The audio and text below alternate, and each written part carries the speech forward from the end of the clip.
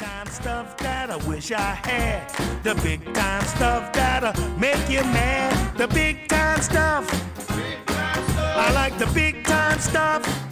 I like the big time stuff that I never had. So, Chris, a little fun background on Tahmina too and how we met. Actually, one of Mriganka's mentors at Microsoft who helped say, yeah, you should marry Neil. That's a good friend. Yeah. We happened to meet at her house one time. And then, I helped out with, gave a little advice to a nonprofit on startup visas for a while as a result of her introduction. And she's kind of been this policy mover and shaker, always kind of wondering about where things go. And, I was like, we've just got to have her. She thinks more about immigration than anybody else. And then, of course, being the son of immigrants, and she's an immigrant. And, obviously I think about having a wife who's an immigrant, like my entire family is immigrants other than me, right? I've said look around this country, right? I said, this has got to be good. We're going to learn things. Yes. And she just wrote a new book. So I said, okay, we've got to have her. Yeah. Well, I'm glad you did that, Neil. Yeah. Well, I'm grateful. Yeah. Well, I have information that's going to be really important to you guys, I think, because what I was doing with the book was advocating for some of these changes. And one of the things that was sort of sitting a low-hanging fruit, if you like, can we go backwards? Wait. Let's not jump in. Let's go backwards. Okay, let's do Tahmina, I know, by day you're Batman, and by night you're an immigration attorney who works on policy and works on, actually helping people get visas. And I know I sent a client to you recently, known each other for a long time, but I feel like I don't do justice explaining who you are. Do you mind sharing just a little bit about your story? Sure. And help people understand where your accent comes from and everything too, and the whole thing? Well, hopefully they tuned into the fact that I'm an immigrant too. I was born and raised in London, but for a little while of my life, I lived in Bangladesh. My parents were immigrants to the UK from Bangladesh. And then when I got married to my American husband, I lived here. I moved to Seattle, Washington. But I was a lawyer in the UK, a brand new barrister, when I got married, and I had to figure out how to become a lawyer again in the US. And so I took the... You didn't have to wear a wig, though, did you? I did. I was one of those you had ones. Your wigs? Yeah. Well, you could ditch that in the US, but carry on. I had to earn that wig and gown. That's right. Don't throw it away too lightly. Oh my gosh, I've got to find ways to display it now. But when I moved here, I had to figure out how to become a lawyer, and I took the New York bar exams. And I was living in Washington State, and now I'm very limited in what law I can practice because I didn't have a state license here. But immigration is federal law, and you can practice it from anywhere in the country. But of all the areas of law, this is the one I didn't want to practice. I really didn't want to. My father was an immigration lawyer, and in the UK. And in my mind, immigration was asylum, and I really wanted to do something different. I wanted to be different. It turns out that immigration kept following me. And then the third job was the one that I'm like, nothing's coming my way. I might as well just do it. And then the very first day I was like, why am I fighting this? It's my calling. And it kept following me until I succumbed to it. And it's a good fit because at this point, I'm international. I've lived through different countries, but I had to go through the immigration process so I can put myself in my client's shoes. But it's also a very challenging area of law. It's very complicated. You really have to specialize in it to do a good job in this area. And I make an impact on my clients' lives, whether it's their livelihoods or their loved ones. And all in all, that's why it's my calling. So it kept following me. So that's who I am. My day job is being an immigration lawyer. I have my own law firm, Watson Immigration Law. And, 9 to 5, if you like. But, as Neil said, my night job is really to just everything else I really want to do, which is be the change that I want to see. And that's part of, policies and helping the community. I have a podcast too. That's why I have the studio. But I love writing. I didn't really realize how important that is as a tool to educate and inform, especially when there's so much misinformation out there. So now I have a column. I actually have two as of yesterday. I have a bi-weekly column in a national magazine called Above the Law. And as of yesterday, I'm a columnist with Entrepreneur magazine. So I'm pretty excited about that. Congratulations, Tahmina. That's fantastic. Thank you. Did your father give you a sense of foreboding when he found that you were following into immigration law? Or was he didn't quite get to see enough of my immigration law practice because he passed away. But what he really wanted me to do was be a lawyer, and he got to see that. But what he did he wasn't terribly happy about was me moving from the UK to the US. So that was the bigger challenge that we had to initially deal with. But, home is where your heart is, and I have an amazing husband. So I'm glad I ended up here. Yeah. Well, we share that. I also think it must be true what you say, that to work inside immigration gives you unique insights, because the title of your book, Legal Heroes in the Trump Era, I don't know of any, but you seem to have found some. Right. There were just as many who are not heroes. Right. I actually wrote an article about those non-heroes and the heroes, but none of the newspapers would take my placement. So I couldn't quite get that article out there, but it's hovering somewhere where I want to actually get it out. But there were a lot of them. I mean, if you think about the last 4 years, the rule of law really was under attack. And when that was under attack, it's the lawyers that were saving the day, whether they were going to the airports or whether they were going to the border or whether they were just fighting policy. And immigration lawyers typically are not litigators unless you're going into immigration court. But what happened was there was a trend of litigation suddenly because you had to fight the administration on the executive orders or the policy memos that were coming out. And so there are a lot of heroes. I only write about 13 of them because those were the people that I knew and could reach very easily. But there are just as many that I didn't write about. Yeah, wow. Yeah. I've been lucky I haven't really had to think much about immigration in my life, although that's been a big portion of my family's life, right? In every way. So it's so cool that you're that you're here to share more about what's going wrong and what's going to go better and what has gone better as a result of some of the tell you, I feel positively provincial, okay? Compared to you guys. Globetrotting, Neil, from Kenya to Wisconsin to Washington, Arizona to Washington. Yeah. And you from Bangladesh to the UK to Seattle. Yeah. Gone from New Orleans to... You lived in China for a while? Come on. I did, yeah. I mean, I've had... But I didn't have to immigrate or, really fight through any of the legal challenges that might present themselves to a real fresh immigrant. Tahmina, take us into the book. Give us some insight. Tell me about some of these heroes and the work they're doing. Well, to be honest, what I wanted to share with you and your audience is really the exciting stuff about the startup visa, because I think that's going to be really impactful to you. But I'll tell you about both of them. So this book came out, Legal Heroes came out last year, October 2020. And it was really, I wrote it and I had a lot of help because I really wanted to make sure that if we were going to get a second term, we were prepared for it. So that's why I had a lot of people share their insights about how they prepared between November 2016 and January 2017 and what they had to do to fight after that, so that we had those insights to prepare. And I really wanted to get that book out before the election. So it was really a very fast process for that. And then it was my first audio book too, and that came out in February 2021. And that was an experience in and of itself.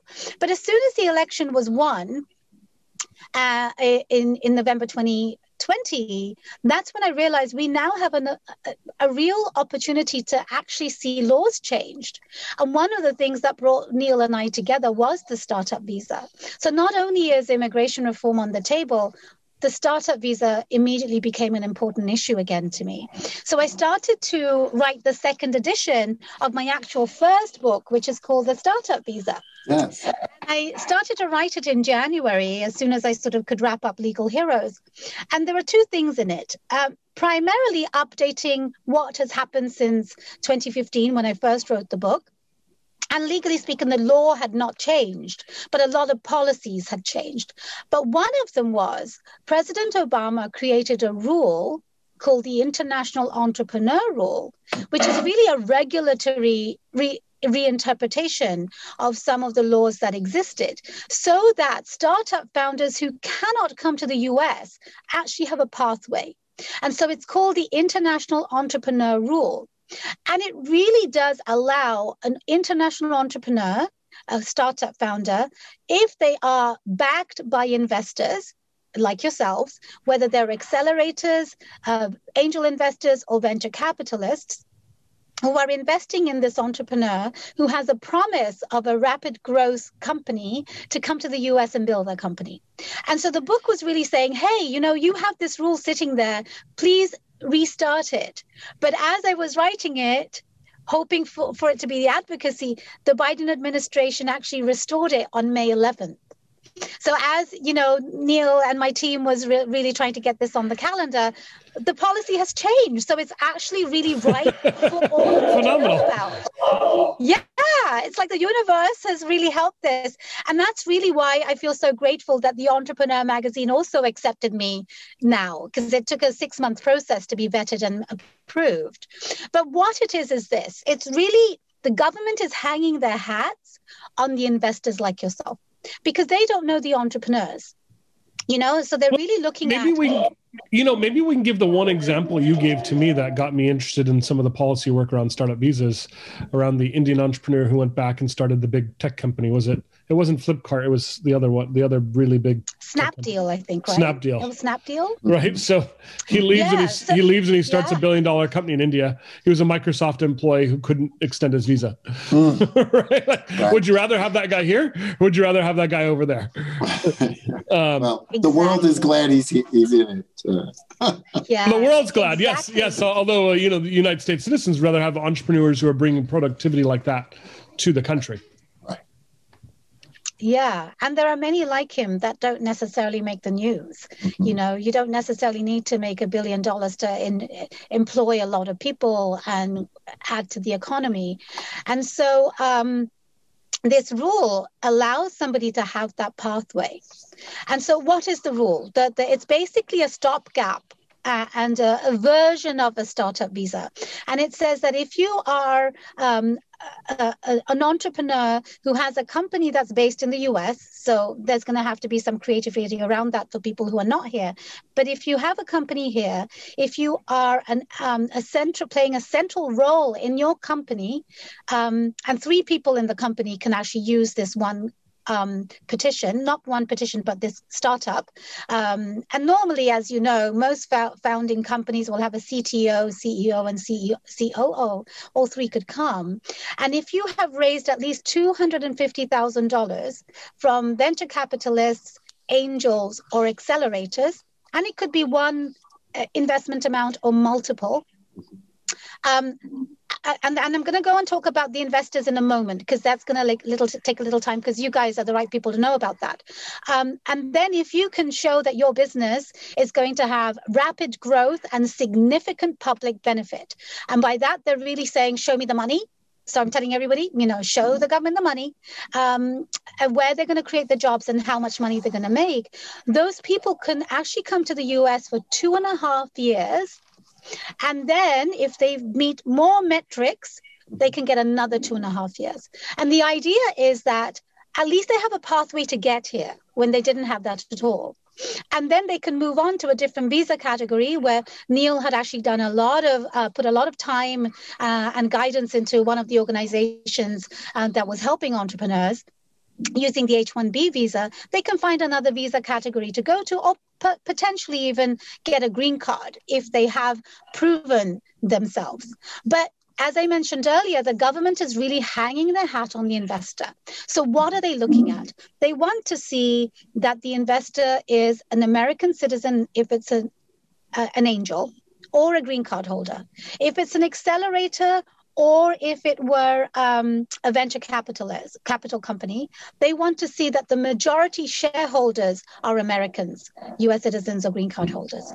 But it's not just that. They want to see that the investors have made previous investments, at least in the amount of $600,000. Whether it's one or two or many, they want to see that much investment done in the past.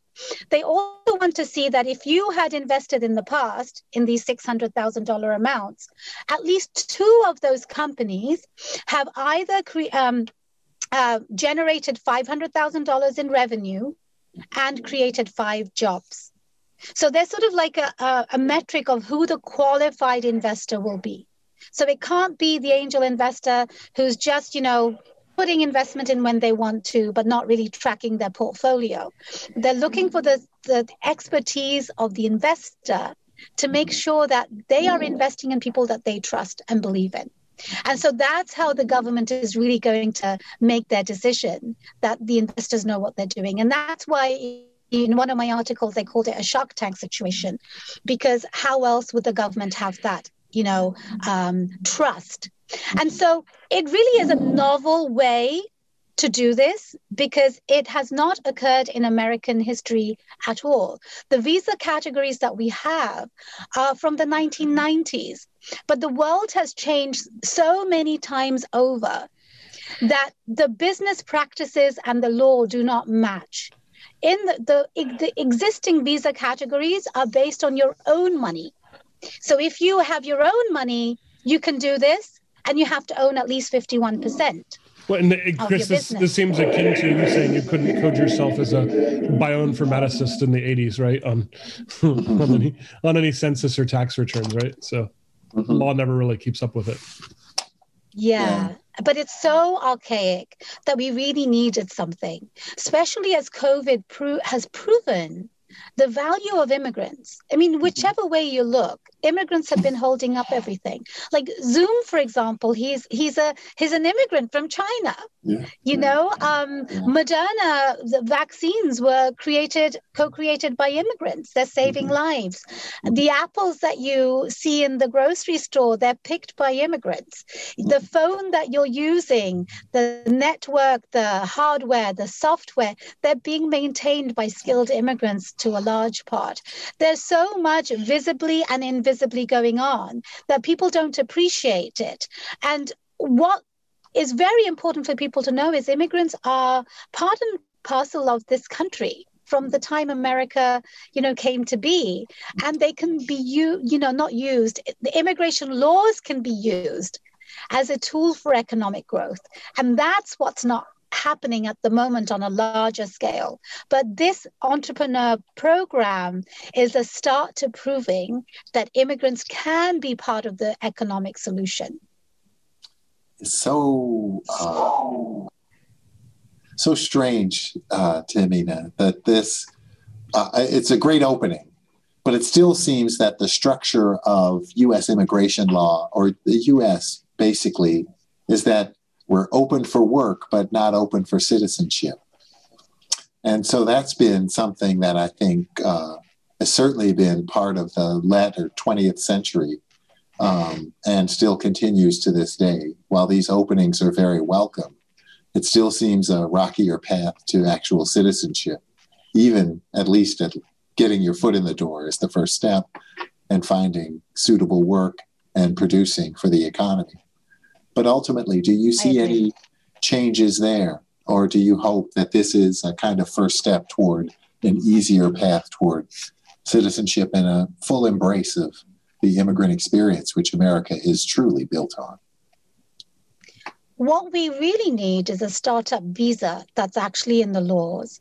One of the things that I believe Neil was part of it, when this rule was happening, we actually had to comment. The public had the opportunity to comment on how do you make this better? Because yes, there's a lot of burden on the investor in this particular scenario that I described. But, the government did what they did, and it's, as you say, an opening. It's better than nothing. We haven't got anything. But what we do need is a startup visa in and of itself, so no administration can basically mess with it, depending on which side of the aisle they're on. But what we really need is immigration reform. Because no matter what kind of immigration you look at, whether it's the dreamers that are, all but American, or whether it's the border that's always in the news, or if it's the high-skilled immigrants that, are often labeled badly, or, it's a family-based immigration, whether it's parents, children, spouses, every aspect of immigration really needs reform. What we're not getting from this Congress or even the past 3 decades is meeting of the minds to improve it so that the immigration laws can be used as an economic tool. No matter how they reform it, reform will inevitably allow betterment of what it is at the moment. And that's what we need to strive for. So the advocacy doesn't stop just because this rule is restored. And my book is actually coming out on July 13th, the second edition, where I update and talk about what's happened over the last 4 years and how we can improve the existing laws or with just policy tweaks. One example that might interest you is, in 2010, some policy changes were made in 2012 where you could use the word incubator. Before that, you wouldn't use it, because the officers were not trained on what happens in the startup world. That has improved. But what COVID has shown us, you don't need an office anymore. You could very well work from home remotely and continue to make that $1 million business go on. But when it comes to immigration, you need that office. I cannot file a case where my client doesn't have a lease because I know I'm going to have problems with getting that approved. Because there's very much that sentiment that you have to do it in a traditional way. So things can be changed administratively with policy changes. So that's part of the advocacy, but the law ultimately needs to change. Fascinating. I know bits of it, and obviously I'm supportive of it, but I'm kind of curious about other immigration laws that not that you don't have enough on your plate. What other policies do you look at?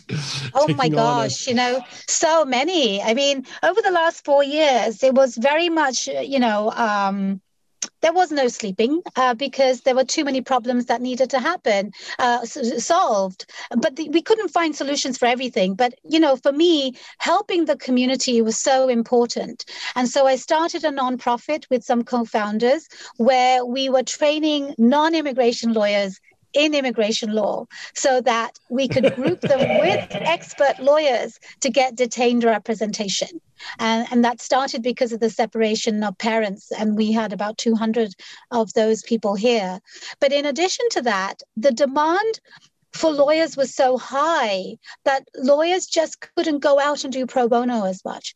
So I was part of a group of people where we created a stipended legal clinic program where you would give the immigration lawyers a small stipend to value their time and show that we value them, and then get the community help. And that has now firmly been established. We've done several legal clinics. But what does that mean for now? What it means for now is we still need legal representation.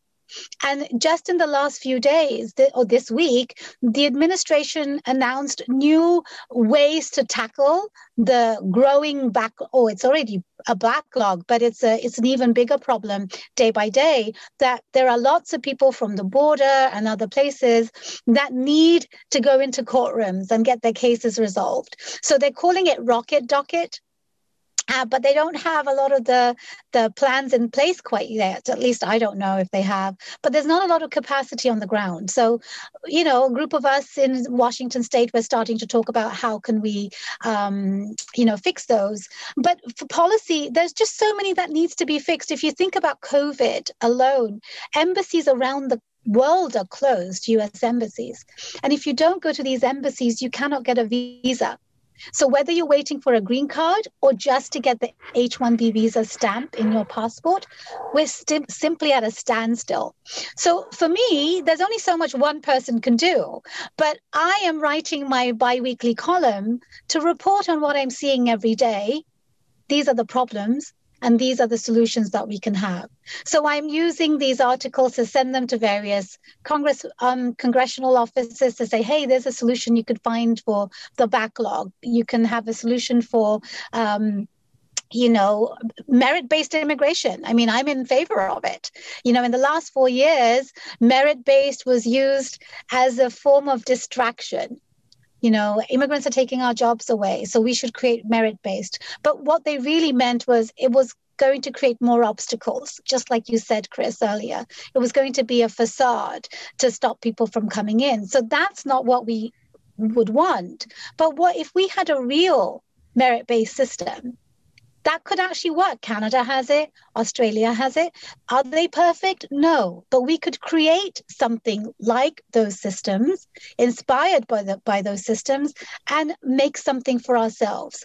Reform means we can just do whatever we want, I'd say. Make something that works for America. And so there are many policies that I think about. I wish I could think less, but, I'm recently distracted by birds. I'm becoming a bird watcher. So that's my little, not think about law for a moment. But, every aspect of immigration needs changing. And there's a lot that needs to be done.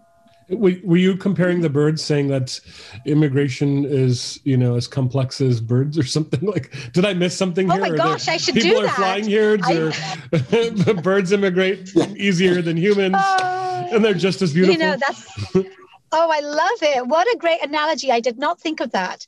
I was only saying it's a moment when I'm distracted from the law, and it's given me some sort of food for my soul. But what I'm realizing, you need the food for your soul to keep going on, because sometimes you're just hitting a brick wall. And so, yes, I think about and breathe immigration law day in, day out. Well, I was going to say, I guess if you had to wave a wand and change one facet of our immigration system, I don't know how you can limit it to just one. It's like choosing your favorite food or something. But what would you think is the most acute problem you would like to see addressed? I think it is difficult to give one thing. But if I had to choose, honestly, I think my immigration lawyer friends would not be happy with me. But I think part of it is the narrative that the public is seeing all the time. And so if I had a magic wand, I would want to change the narrative on immigration so that everything else can follow. When you turn on the news, you're not hearing about the Snapdeal founder not being allowed to stay here. You're not hearing about the Zoom founder creating $1 billion company here who's an immigrant. These things can actually change the narrative that will then make, the congressional representatives actually accountable to their constituents, who are the lay people who are voting for them. And so that would be my magic wand. But if you had to say, pick an area of law, I would then say, change the visa system, because we have 140,000 visas for employment-based and 220,000 visas for family-based. That number is just, outdated. And it means people have to wait decades to get their green cards, depending on where they're from. It took my brother-in-law like 17 years or something. He just got it a couple weeks ago. That's the average. Sometimes it's more. Crazy. So that been through a couple of exits and he still couldn't get his green card. Yeah. Had a couple of kids. Right? Productively paying taxes. 17 years to get a green card. His whole family are citizens, but he's not. All the kids. Yeah. A friend of mine actually shared a tweet with me, and the tweet basically said, today we got the approval for my uncle whose application was filed 20 years ago, but he just died 2 months ago. People, it's just rather ridiculous. And so I do think that would be maybe if I had to choose one, that's what I would change, because I know that would impact a lot of people. But if I had to pick the second one, that would be the startup visa, because then I could prove, quite visibly the benefit on paper with data that these entrepreneurs have created this many jobs for Americans. Look at the narrative changing. So it's a hard choice, but it's a good question for sure. When I think about immigration a lot, kind of shifting gears on some of that, when I think about immigration a lot, I think about the fight for natural resources in, we'll call them the Americas, North, South, Central, and how we fought very well in the United States for a lot of natural resources, and we were lucky to have some natural resources.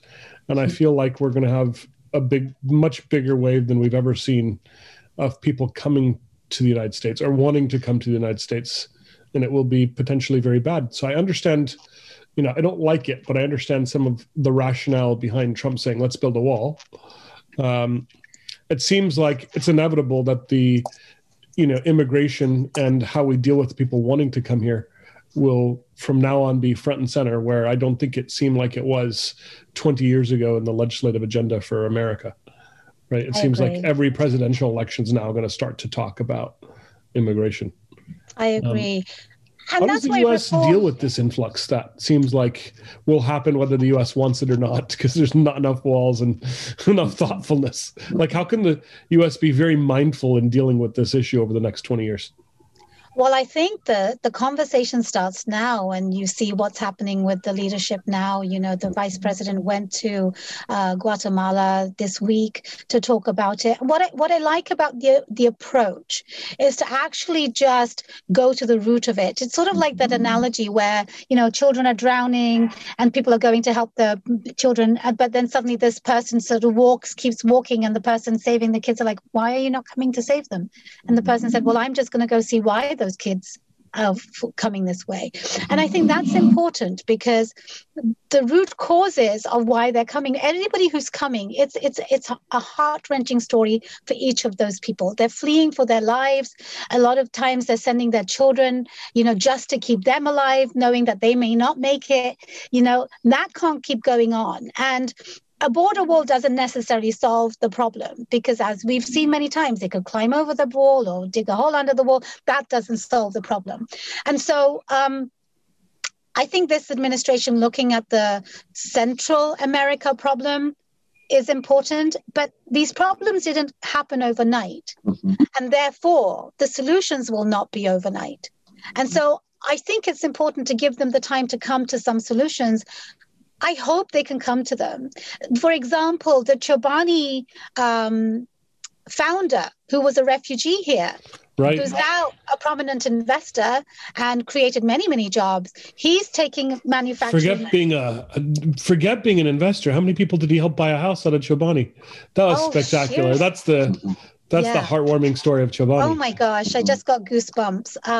But he's now, creating that environment in Latin America. And if all of these people, I think there was a meeting with Microsoft and others, if these companies then go and create those jobs and start making a difference, then I think that will trickle over to this. But coming to your border wall, reform also means putting measures in place that can address those issues using technology. I mean, you guys know technology better than me. There has to be solutions from a technological point of view where, we're not relying on archaic systems. So reform is an opportunity to reassess, who do you want to have in the US? So let's reform that. And then let's reform all of the other issues that concern people. Do you mean we can kick some people out? Well, I don't think we want to kick people out. I can think of a few. So you guys may be a little more generous than I am. Yeah, it's that's interesting. I mean, that would have to be an off-the-record chat about that one. Right. We're talking immigration and for some emigration. Yeah. Policy. Right? But I mean, you'd be interested to know a lot of Americans are actually giving up citizenship. And that's something that isn't reported as much. But they're doing it for many reasons. They they don't like the politics here. But also when they live somewhere else, they are actually subject to US taxes, no matter where they live. Yes, and so, taxation. Yeah. And I had an advisor move to Barbados in order to, before, 2 years before an event's going to happen for him. Interesting. And renounce citizenship in a different country. Yeah. And it's not easy to give up citizenship either. I mean, I think there might be a story to think about right now. It didn't occur to me, but you cannot give up U.S. citizenship in the United States. You have to do it at embassies. And embassies have been closed for the last, since March 2020. And so there must be a group of people who've been like, I'm still paying taxes that I don't want to. And so it is interesting that immigration is happening without us necessarily noticing it, because, it's a growing number, but it's not reported as much. But the immigration that you and I should chat about, over a drink at some other time, would be far more interesting. But also, Neil, I think too, to Tahmina's point about the wall, I remember reading a study, and this was done at Stanford University way back in the late 80s, as the Reagan administration had been then tightening border security and beginning the early stages of building a barrier and restricting a lot of immigration. And, the second and third order effects of that were the migrant workers, especially those who were seasonal workers from Mexico, were then stranded. So it used to be, leading all the way up into the 80s, many families would come over to work during the growing or harvesting season and then go back to Mexico. And the tighter security at the border made that transition very difficult and fraught. So the families came and they stayed. And the families multiplied and grew. Yeah. And so we had all of a sudden these undocumented workers all over, especially the western states, here in California, certainly. And it became an exponentially growing problem because the families came and they stayed. So we really do have to, take a long-term view of any of these issues and policies that we put into place, and really think too about the second and third order effects. And let me explain that law to you. And so what happens is, if somebody comes to the US and they overstay, they didn't come with status, and they're in the US between 6 and 12 months, and they leave the country, they cannot come back for 3 years.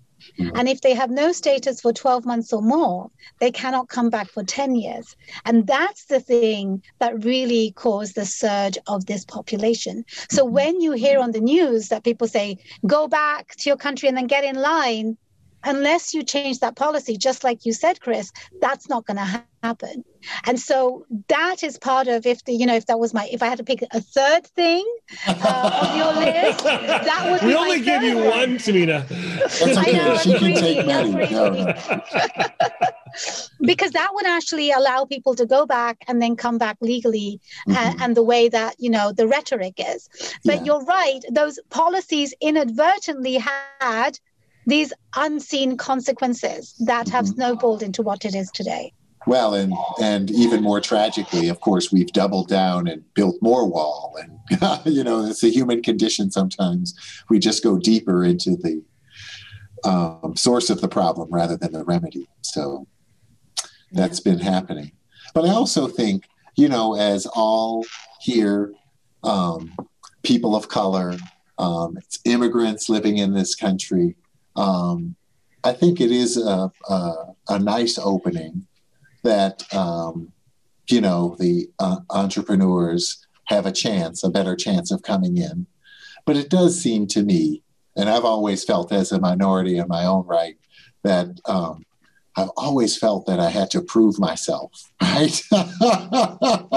We all. Here, I'm of the mind, like you, Neil, and probably you, Tahmina, that every immigrant to the U.S. is like a shot of energy in our arm. We, no other countries really have the benefit of immigration that we've experienced, and the benefit of the best ideas in the world, and even just people who want to come here for a better life and work hard. And I still get that sense that, they have to prove their entrepreneurial worth in order to be allowed this better life. And I guess it's a step in the right direction, but it still sometimes leaves me feeling like when I was in second grade and I had to prove to all the other kids that I was just as smart or just as good or that I belonged in this class. Oh, I'm still proving that. Yeah. Well, sometimes it's deeply embedded in our bones. Tamina, you've at least proven it. I mean, anybody who's ever met you thinks that, knows that, feels that. Yeah. But I want to quote you, Chris. I'm going to have to write this down, where immigrants are like a shot of energy in your arm. Immigrants have proven themselves that they're innovative and entrepreneurial. If you think about the billion-dollar companies in this country, over 50% of them were created by immigrants or children of immigrants. A very large number of these Fortune 500 companies were also created by immigrants. No, and you think about even the CEOs of these companies, right? Of the Fortune 500 companies, right? Oh. Another good number. But you can go all the way back to Carnegie Steel. And, it's not a new phenomenon. But I love it. I talk about him in the book. I mentioned Andrew Carnegie in the book because that's, it's so fascinating. When I was writing the first edition of my book, The Startup Visa, a documentary just happened to, pop up on my feed on Netflix called America, The Story of Us. And what it was sort of a very beautifully, graphically designed documentary series, maybe 10 episodes, of how America came to be all the way from Jamestown to Silicon Valley. And I was looking at it with an immigrant perspective. And whether it's the tobacco that, the initial settlers had brought over, to the steel that made New York the tall city that it is today, to everything else, Alexander Graham Bell, the telephone. Yes. He was also, I think, a Scottish immigrant. That's right. Yeah, I'm so glad you're mentioning these names. Recently, I was looking at a report, and Walt Disney was a second-generation immigrant. What's happened to the narrative, when I go back to the word narrative, people just don't remember history or want to acknowledge history, and just don't remember all of these people that have made or put America on the map.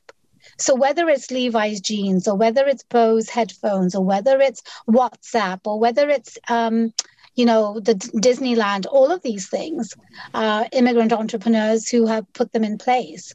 And so that's why that would be one of my first things, because we would be able to demonstrate quite clearly what immigrants are doing. Or whether it's Sundar or Satya, right?